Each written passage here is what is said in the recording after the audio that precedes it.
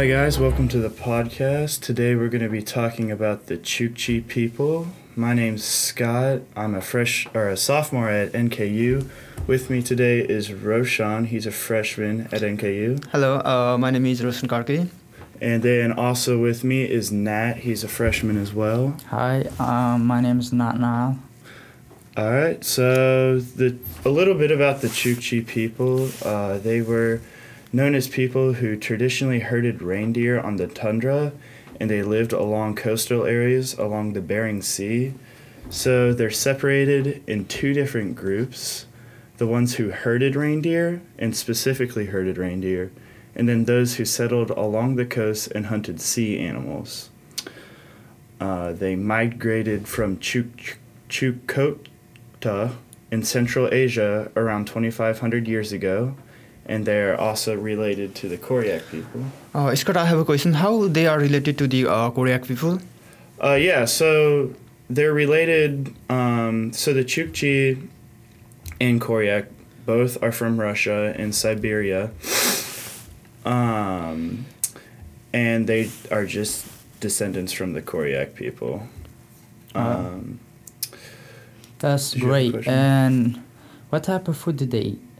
The food they ate. So the Chukchi that herded reindeer, their main part of their diet was reindeer. The one that were on this sea, their main diet was whales. They would go whaling a lot. As well as reindeer and whale. The Chukchi people who lived on land and herded reindeer ate berries, mushrooms, other native plants. I also read about a sea plant that they would eat that was called sea cabbage. It was described as a vegetable that grows along the coast of the sea and was said to be bitter and slightly nutty in taste. So I don't know how that would taste. That's good. That's good. That sounds interesting. Yeah, I don't know if I would want to eat that.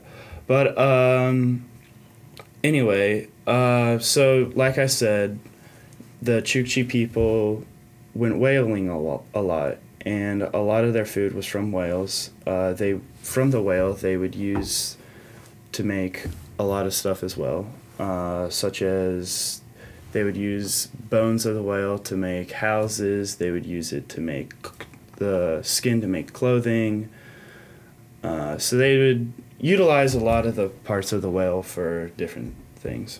Yeah, that's amazing. They use the skin of the whales for the everything, right?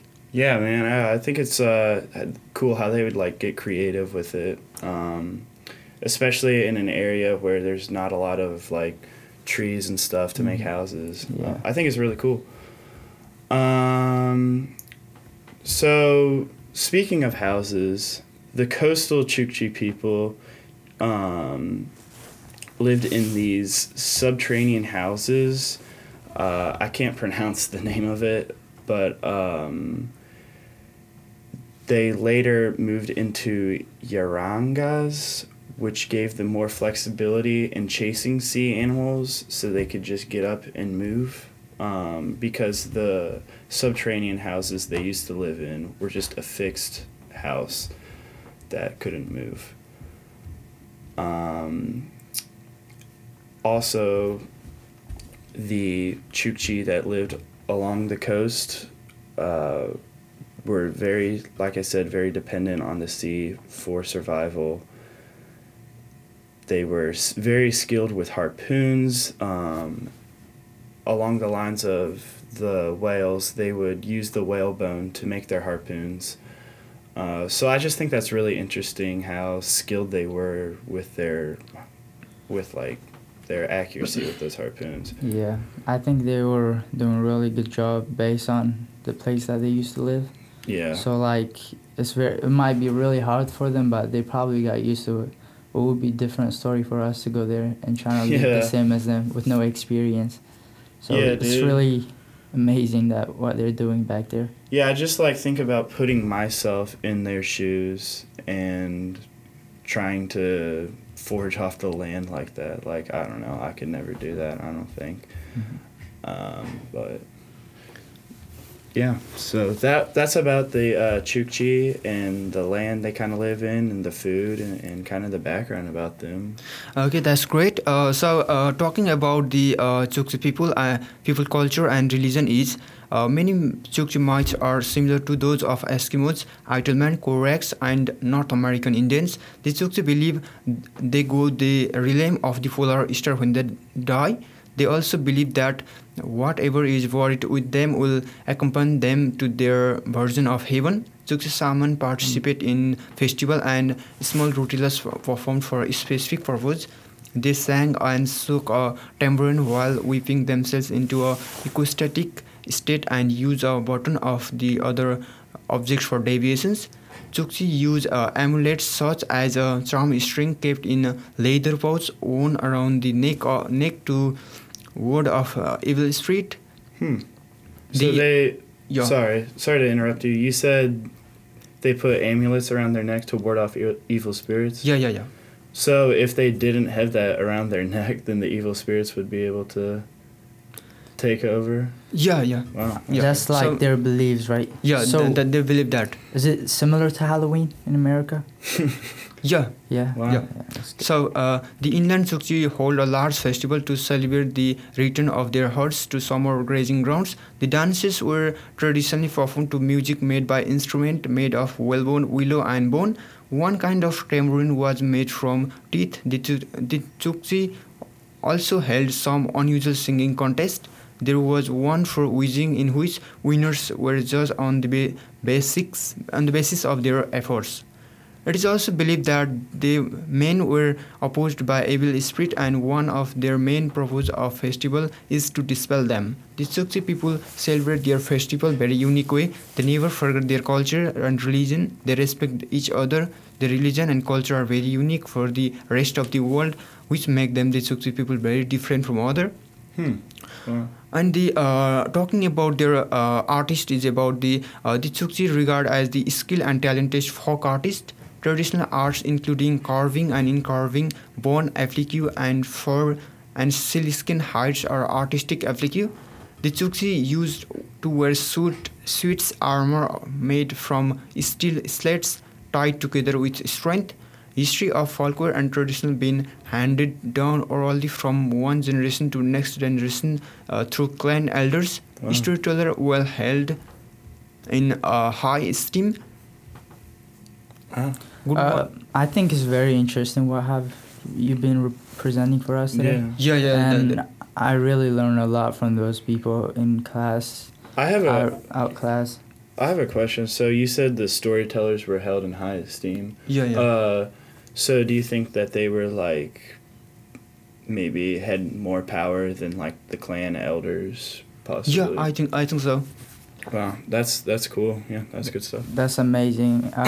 By the way, my name's Natnaal again, and I'll be talking about the Russian and the Chukchi wars that went back in the 1700s.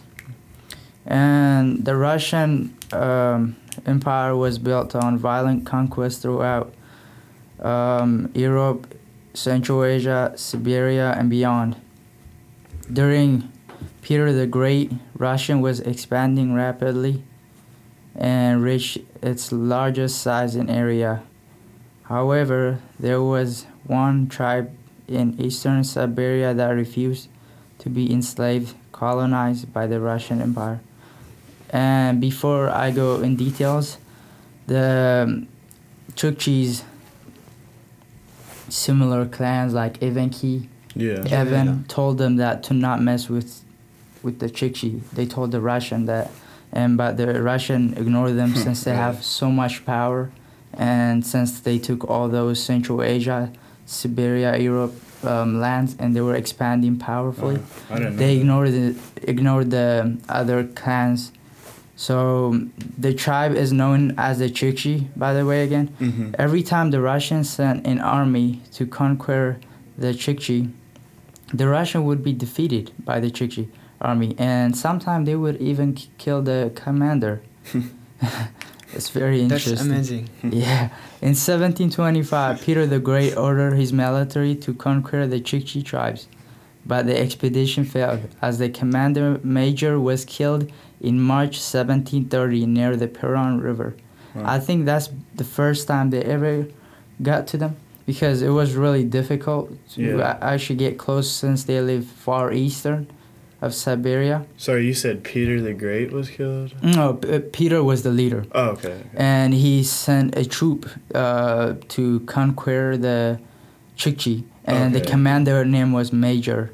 Okay. And he went there, but he died in 1730 near the Peron River. Okay. And so since that, Peter realized that how difficult it is to defeat the Chukchi people. Mm-hmm. So he sent one ruthless commander named Powolsky. This man is ruthless because he would do anything to get the power back to Russians. Mm-hmm. And he would kidnap, kill, do anything for it. So the Chukchi, during the war, the Chukchi warrior raided a Russian base.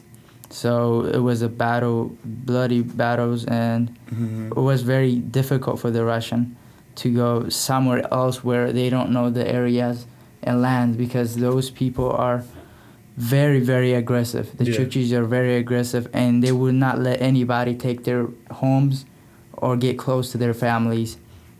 Which the battle lasted about 2 days, full days, but it's been like years going after it, back and forth. And by Powolsky finally gave in. He ran away to a little mountain, but the Chukchi catched up to him and cut his head off. Really? Which is very, that's some ruthless thing to do. Yeah, that's That's interesting that you say that they're ruthless, because I was reading a fact that the Eskimo people described the Chukchi as hot-tempered people and very emotional. So that could have something to do with why they defended their lands so well. A small tribe versus a huge military huge Russian military force. I think that's crazy. Yeah, it was very interesting. So the Chukchi left 2 witnesses to let know the Russian that what happened in the battle, that they defeated